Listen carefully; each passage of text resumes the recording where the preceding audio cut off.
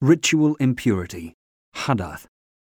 Ritual impurity, hadath, refers to the state of intangible uncleanliness that prevents a Muslim from offering the prayer until he removes it. It is not physical, like najasa. This ritual impurity can be removed by performing the partial ablution, wudu, or a full ablution, ghusl, bath, using pure water. Pure water is water that has not been in contact with any physical impurities that might otherwise change its color, taste, or smell. If he performs wudu, then he can perform as many prayers as he wishes, as long as he does not break it. Ritual impurity is of two types. 1. Minor ritual impurity. This can be removed by performing wudu, partial ablution. 2. Major ritual impurity.